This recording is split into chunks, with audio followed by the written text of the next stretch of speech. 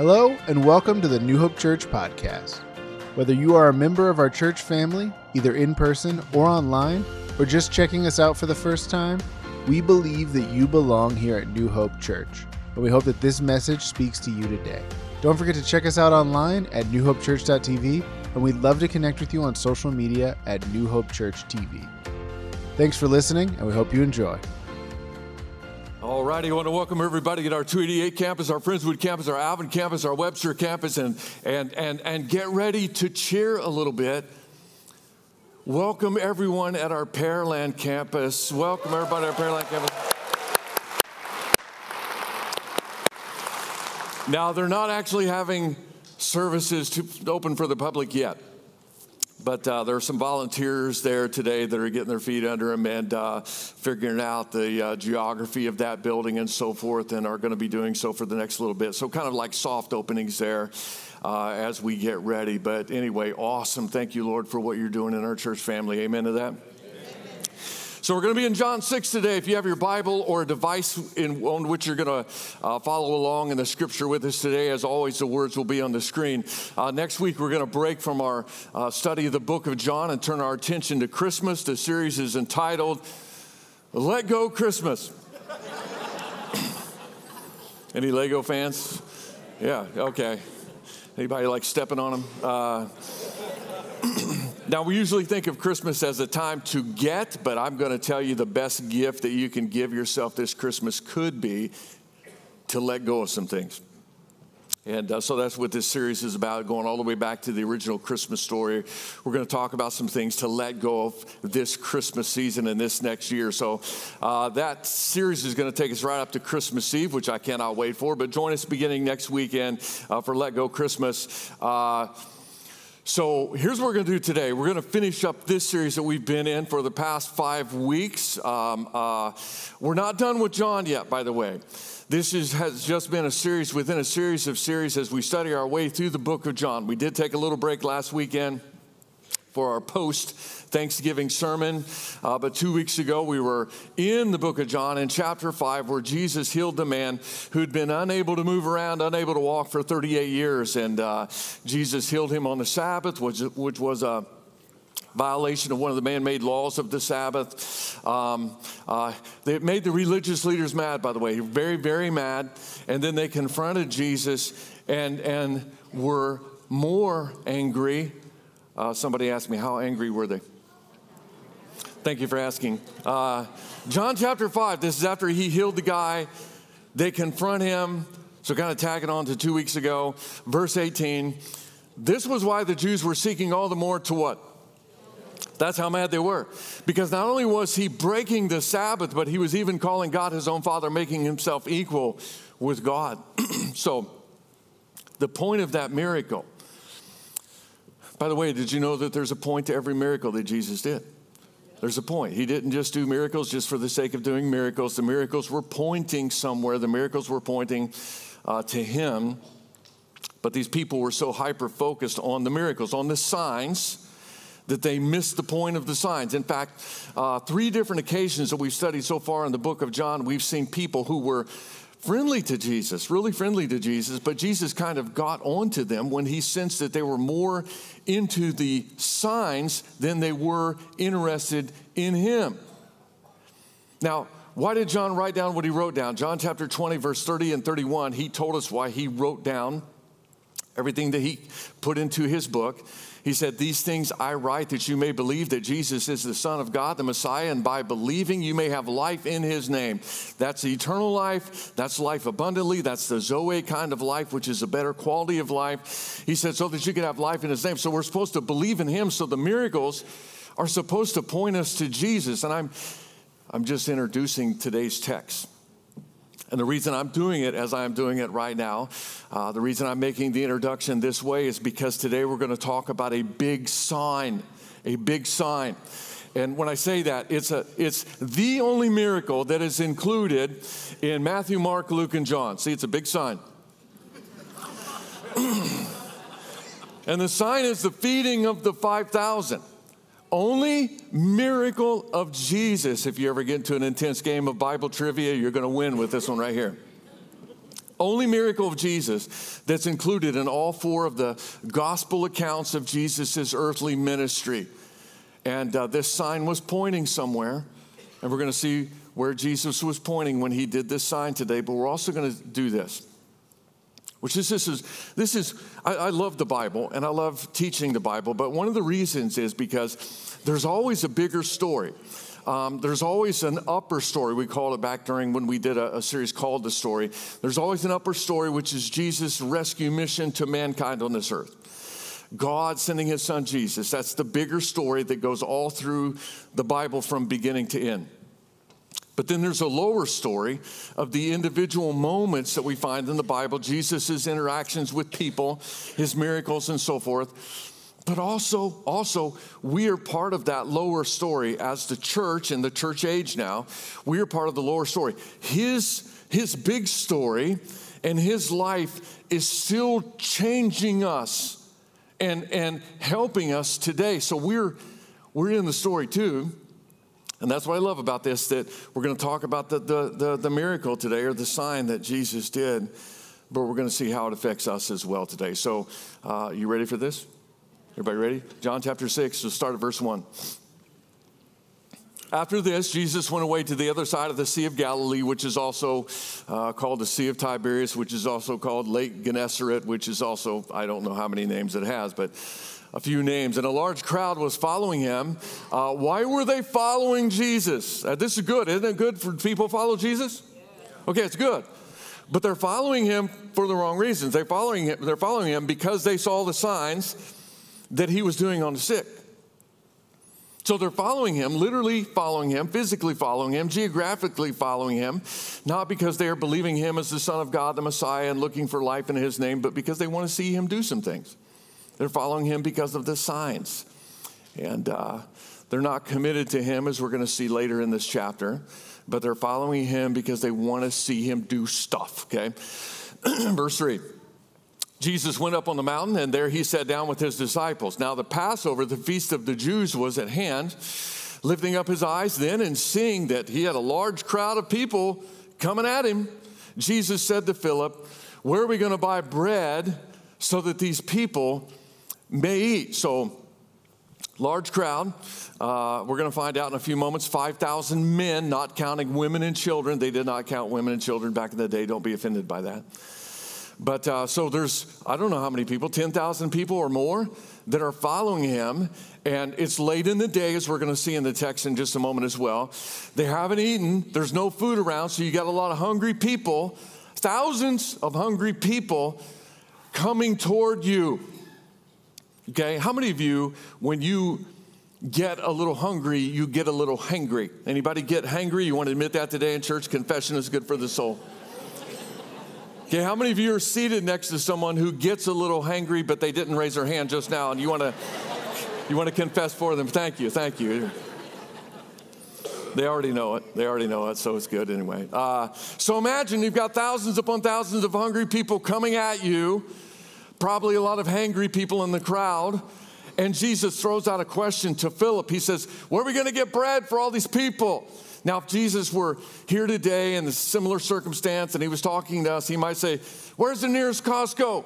Or something like that. But he throws this question out to Philip, and now the disciples have entered the chat to try to figure out a solution. Then this is John's take so far on what has happened. Now let's go to one of the other Gospels. Let's head over to Mark chapter 6.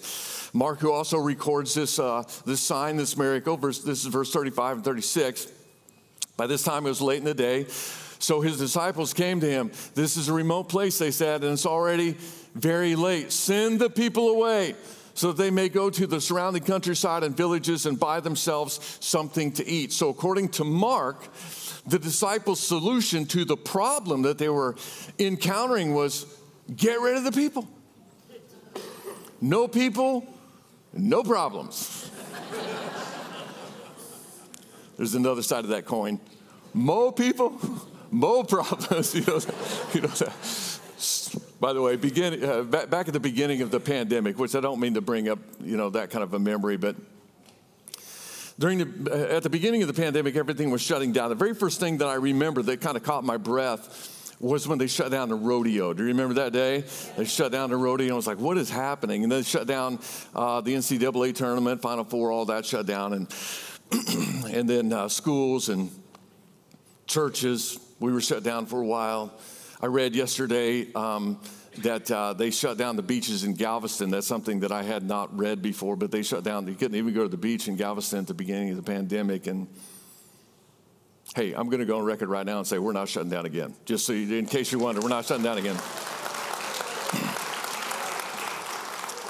And I will tell you, back when everything was closed, though,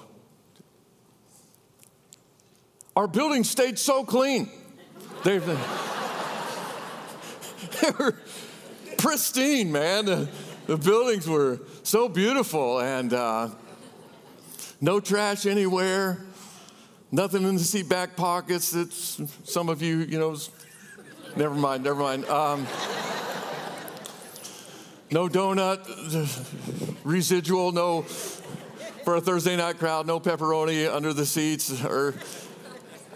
just clean. No dirty diapers. No, we didn't have to have dumpster service because there was no trash being produced by our church family.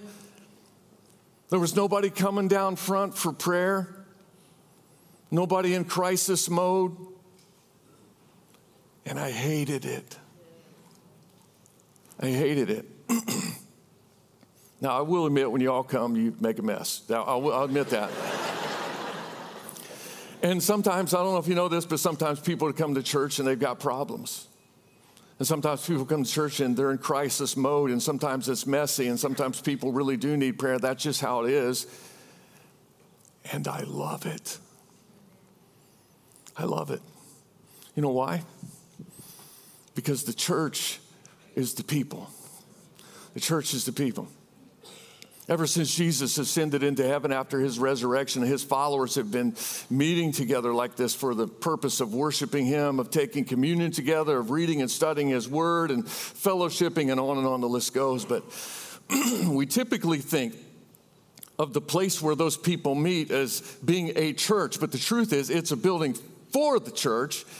I say that because the people are the church. I mean, you can have the nicest building in town, but without people, it's just an empty, lifeless structure. But you take a building, even one that's been empty for a while, and you put God's people in it, and wow, something amazing begins to happen. That building comes to life with the joy of the Lord. Amen? And that's why this is never the solution. When people show up hungry for solutions, hungry for answers, they come with a hunger in their soul. Some of them, might be a little hangry, and that's okay. And ministry's not always easy, and that's okay. And it does make a mess, that's okay. And sometimes even the situations are messy, but that's okay, because it is a blessed honor to be the hands and feet of Jesus Christ and do the work that he's called us to do in his name. And I love it, and I love this church family. So Jesus has just asked the question, were we going to buy enough bread for all these people? In verse 6 of John 6, John tells us why Jesus asked the question. Back over to John now. Jesus said this to what? To test him, for he himself knew what he would do. That's because Jesus always has a plan.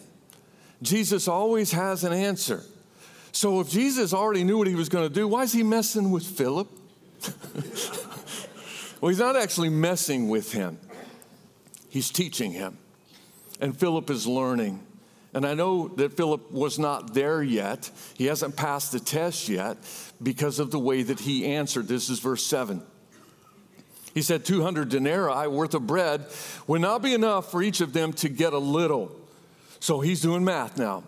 And this is approximately a year's wages for a worker. He's like, man, that's a lot of money. And we don't have that much money.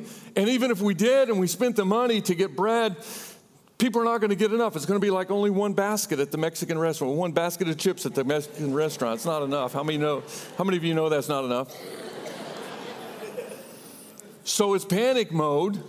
The disciples are looking for solutions. They're supposed to be, helping with the issue here, giving good input, but they are suggesting getting rid of the problem by getting rid of the people. They're worried about the costs. They're worried about logistics. They're worried about supply chain issues or whatever else. And Jesus is over there. Hey, I got your solution. I am the solution. Yoo-hoo. Look at me. But they're looking everywhere else for the answer.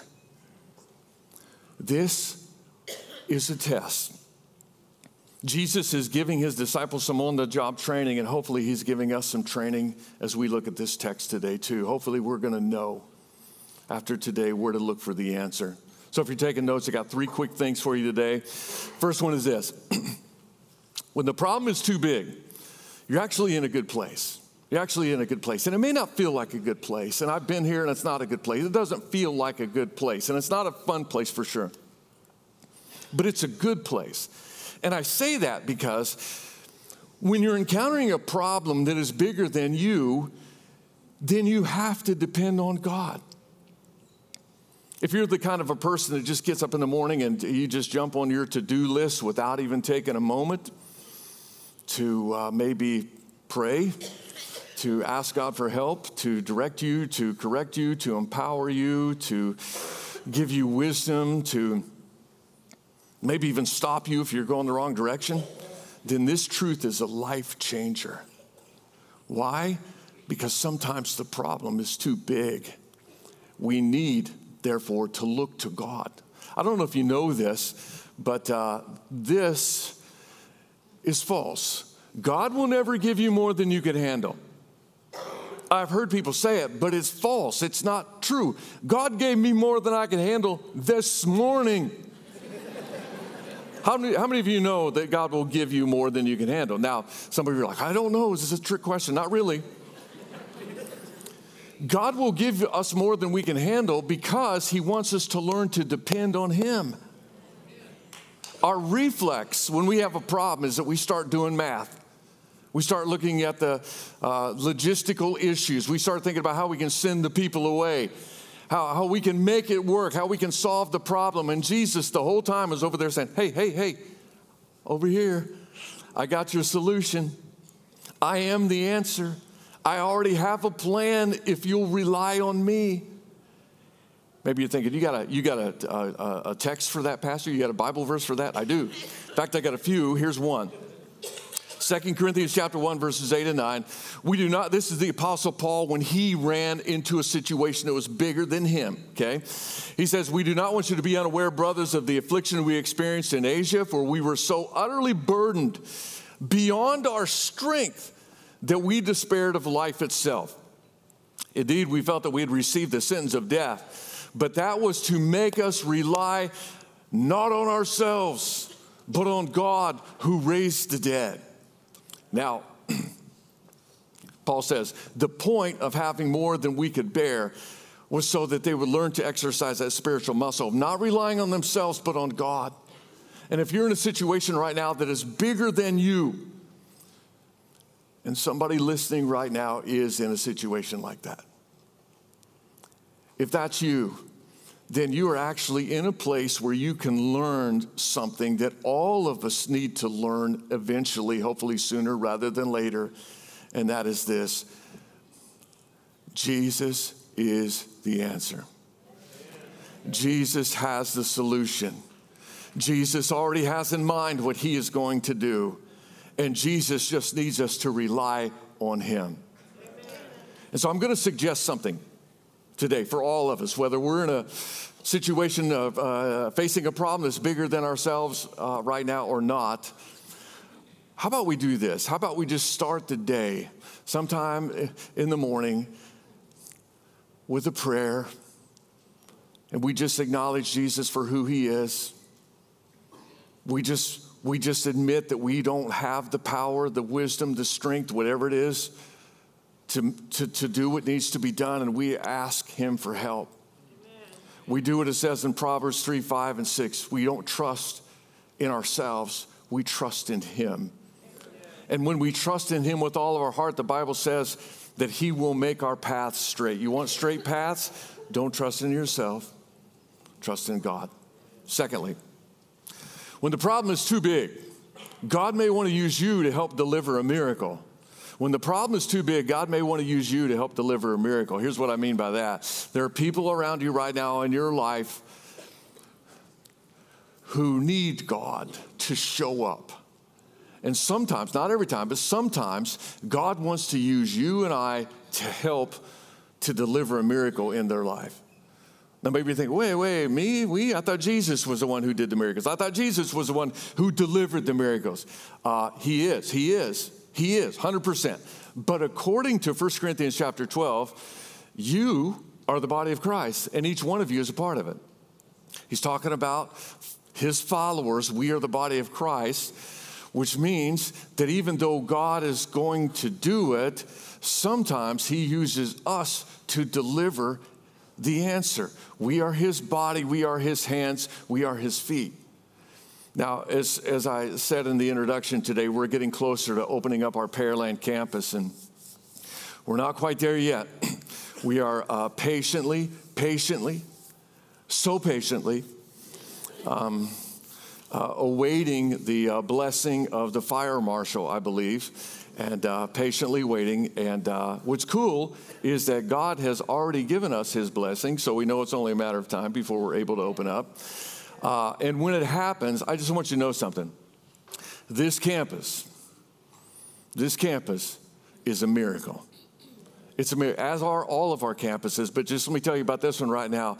The whole story of how we got this property 24 years ago. Some of you don't know this, but maybe you're brand new with this. This will be our 5th physical campus right here. And this is really our first campus. 24 years ago, we purchased this property. 24 years ago. We were looking for 10 acres. We said we would take 5 because we were just desperate that we'd been meeting in schools and strip malls and everywhere else. I saw the sign on this property, made some phone calls, got in touch with the owner. It was owned by 2 different people. One guy owned the front 5 acres, the frontage, 5 acres. His brother owned the back 17 and a half. I called him and spoke with him and said, here's who I am, and this is what we're trying to do. And after talking with him for a little bit, he says this. He says, it's amazing that you are calling. He said, because my wife and I are from that area. We now live out of state. And we've been praying about how we might help a church back in our old stomping grounds. We want to give you our land. Yeah. So that was the front 5 acres. That was the front 5 acres. I called his brother then, who owned the back 17 and a half. Not as generous, but but still, he gave us a great deal, about half the price that land was going for at the time, so we were forever thankful to him as well. So that immediately accelerated the plans that we had, because we thought it was going to be 3 years, going to buy land, and then 3 years to save up for a building, and so 5 or 6 years from a building. We then went to the bank and started asking for a loan so that we could build our first building on that property. They wanted us to have $250,000 in cash on deposit at the bank as collateral that they could take from us if anything happened. We didn't have $250,000 in cash. So someone in our church, a couple in our church, generously put their money, their personal money, $250,000 on deposit at the bank the entire time that we had the loan on that property, so that we could get a loan, so that we could build our first building, and kind of the rest is history. No, it's not, because the history is still happening. Yeah, go ahead. So we sold that property 16 years ago. 16 years ago, we sold it, opened up the 288 campus. We sold it to another church who's been in it for the past 16 years. I'm not going to get into their business, but they stopped having services during COVID and never restarted it. That was the kind of the end of things for them. And so we purchased it back from them for cash. And we're renovating it and updating it It's going to be a modern facility with everything that we need in it, and we're doing so without any debt whatsoever. And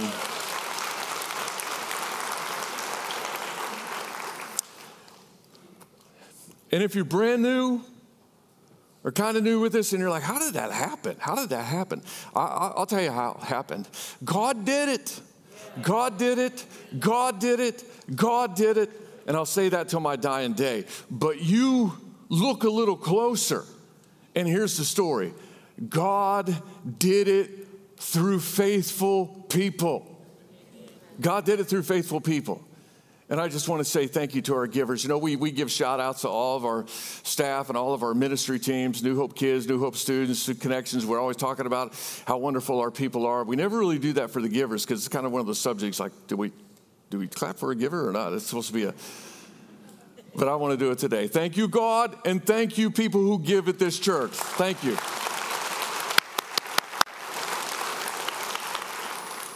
So, God does it often through people. I'm sure God could do it himself, whatever he wants to do, but sometimes he uses this tact with us. It's like he said in the Gospels, no, you feed them. No, you feed them. Send the people away. No, you feed them. And then he provides the food. You feed them, and then he provides the food. And here's where it gets fun. Sometimes you and I get to deliver the miracle. Church family, I don't want you to miss this. I don't want you to miss this.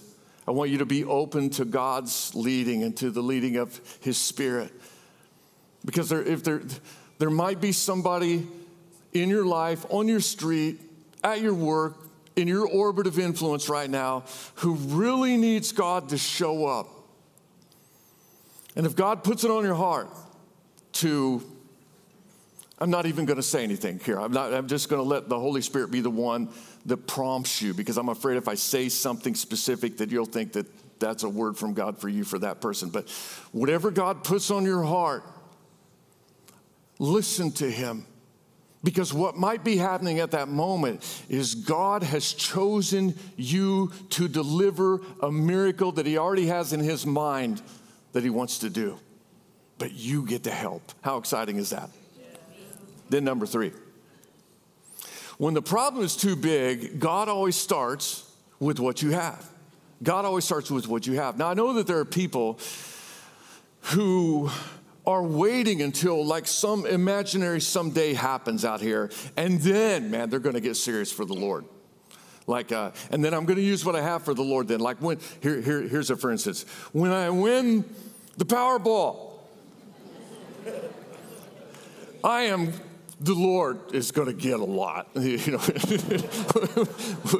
When that happens, or by the way, if I had $1 for every time somebody told me that, like the lottery or something, if we just had all those dollars, we would get another campus, you know. I'm just saying. But when I win the lottery, or when my business takes off, or when I get my degree, or when I make my first million, or when we get into the newer house or a bigger house or whatever, then we're going to use that for the Lord. I don't want to burst anybody's bubble today, but the truth is, if you're not using what you have right now for the Lord, you won't then either. Now, how do I know that? Because the Bible says that God actually knows who will be faithful with more, because he watches to see what people do with little. Which is awesome, because that means even if we only have a little bit in our life right now, that God can do big things with it, because God always starts with what you have. Always. Back to John 6. One of his disciples, Andrew, Simon Peter's brother, said to him, there's a boy here who has 5 barley loaves, so 5 little loaves of bread, and 2 fish. But what are they for so many? Jesus was like, bingo, have the people sit down. Now, there was much grass in that place, so the men sat down, about 5,000 in number. Again, they didn't count the women and children back in the day. Jesus then took the loaves, and when he had given thanks, he distributed to those who were seated, so also the fish, as much as they wanted. 5 loaves, 2 fish, not enough for me personally when I'm hangry. be a good appetizer, but more than enough for God to do a miracle. Why? Because little becomes much when we place it in Jesus' hands. He takes what we're willing to entrust to him and he multiplies it. Verse 12. And when they had eaten their fill, he told his disciples, gather up the leftover fragments that nothing may be lost. And when they did, coincidence? I don't think so. But when they did, they came back with 12 baskets full of leftovers. How many disciples were there? 12. They all got to take home a doggy basket.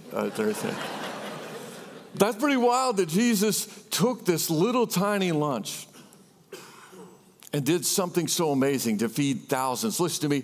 Don't underestimate what God can do with the little bit that's entrusted to him. I've always thought there had to be more food in that crowd because people a lot of times don't come empty-handed, right? I mean, I'm just going to say at all of our campuses right now, if the ladies would open your purses right now, we could probably feed the whole.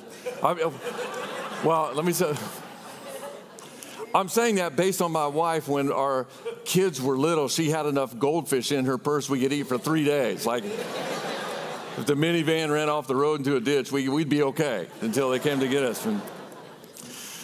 But Jesus didn't use that. He didn't use what wasn't entrusted to him. Only what was entrusted to him was blessed by him. And here we go. Here's the point. You want your life to be blessed by Jesus? Entrust your life to Jesus. Now, after this, Jesus headed back to Capernaum, his chosen hometown. And some people who were at the miracle of the feeding of the 5,000 plus tracked him down in Capernaum. And you're going to be amazed at what they asked him. This is the story after the sign, okay? They said to Jesus, then what sign do you do? Like, do some tricks for us that we may see and believe you. What work do you perform? So follow me here. They had the miracle meal, but the miracle meal was just one meal. In fact, in verse 34, not on the screen, but in verse 34, they said, Moses gave our ancestors manna from heaven, bread from heaven in the wilderness. How about you do that all the time? Give us this bread all of the time. They were stuck on stomach. Jesus was talking about their soul. They were talking about the temporary. He was talking about the eternal. In verse 35, Jesus said, you guys don't get it. I am the bread of life. Whoever comes to me shall not hunger, and whoever believes in me shall never thirst. He says, you guys are missing the point. I am the point. I'm the solution. I'm what you're looking for. If you want real life, if you want life to the fullest, if you want everlasting life, I'm the answer. But that, my friends, was not good enough for these people, because not too many verses after that, it's actually John chapter 6, verse 66. It says, many of those who followed Jesus turned back and followed him no longer from that point on. Because they wanted this kind of bread. He was talking about this kind of bread. He said, consume me, take me in, and then you'll have life eternal, you'll have life abundantly. And they missed the point. They missed the point of the sign and went away. Listen to me. It's all a test. Do you know that? Life is a test. Whatever happened to you this week, it's a test. Whatever happens to you in the months to come, it's a test. Life is a test. Tough times are a test. If you have a big problem in front of you right now, it's really a test. What's the answer? The answer is, you should know this by now. What's the answer? Jesus is the answer. He's the answer. And he not only is the answer, he has the answer. He already has in mind what he wants to do in your life at this point. He needs you to rely on him. And for that person who is with us today, who maybe you're outside of the family of God,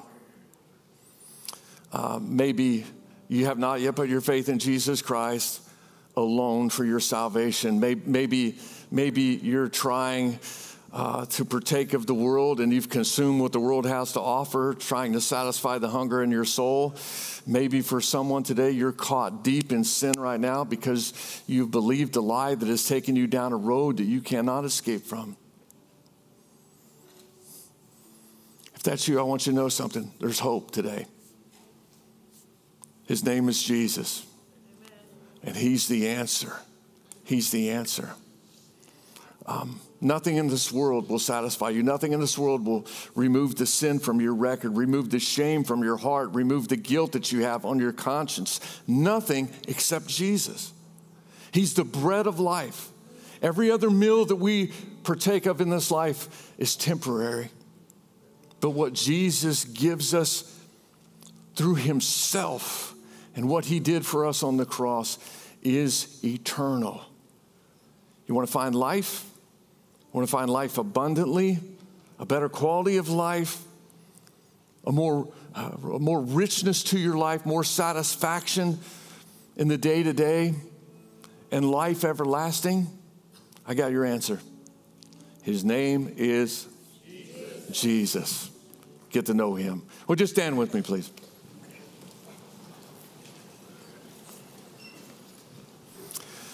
Okay, as always, we're going to have prayer partners down at the front of the room. If you need to make a decision for Christ today, if you have not accepted him, do that today. If you need to rededicate, you can do that as well. If you just need prayer for something going on in your life, maybe you do have one of those big problems in front of you right now, we will be more than happy to pray for you today before you leave this place. Let's bow. God, thank you for the answer, your Son. And I pray that all of us could walk in dependence on him, Lord, knowing that he's got our back, that he's going to take care of us, that he's watching over us. And Lord, thank you for what he has done for us on the cross, dying in our place so that our sins could be forgiven and taken away. I pray that you would continue to bless and watch over our church family, do good things, Lord, in us and through us. I pray all of this in the powerful name of Jesus, and all the people said. Amen. God bless, guys. We'll see you next time. If you enjoyed the podcast, we encourage you to subscribe, share it with friends and family, or let us know by tagging us at New Hope Church TV on social media. We would love to connect with you. Thanks for listening.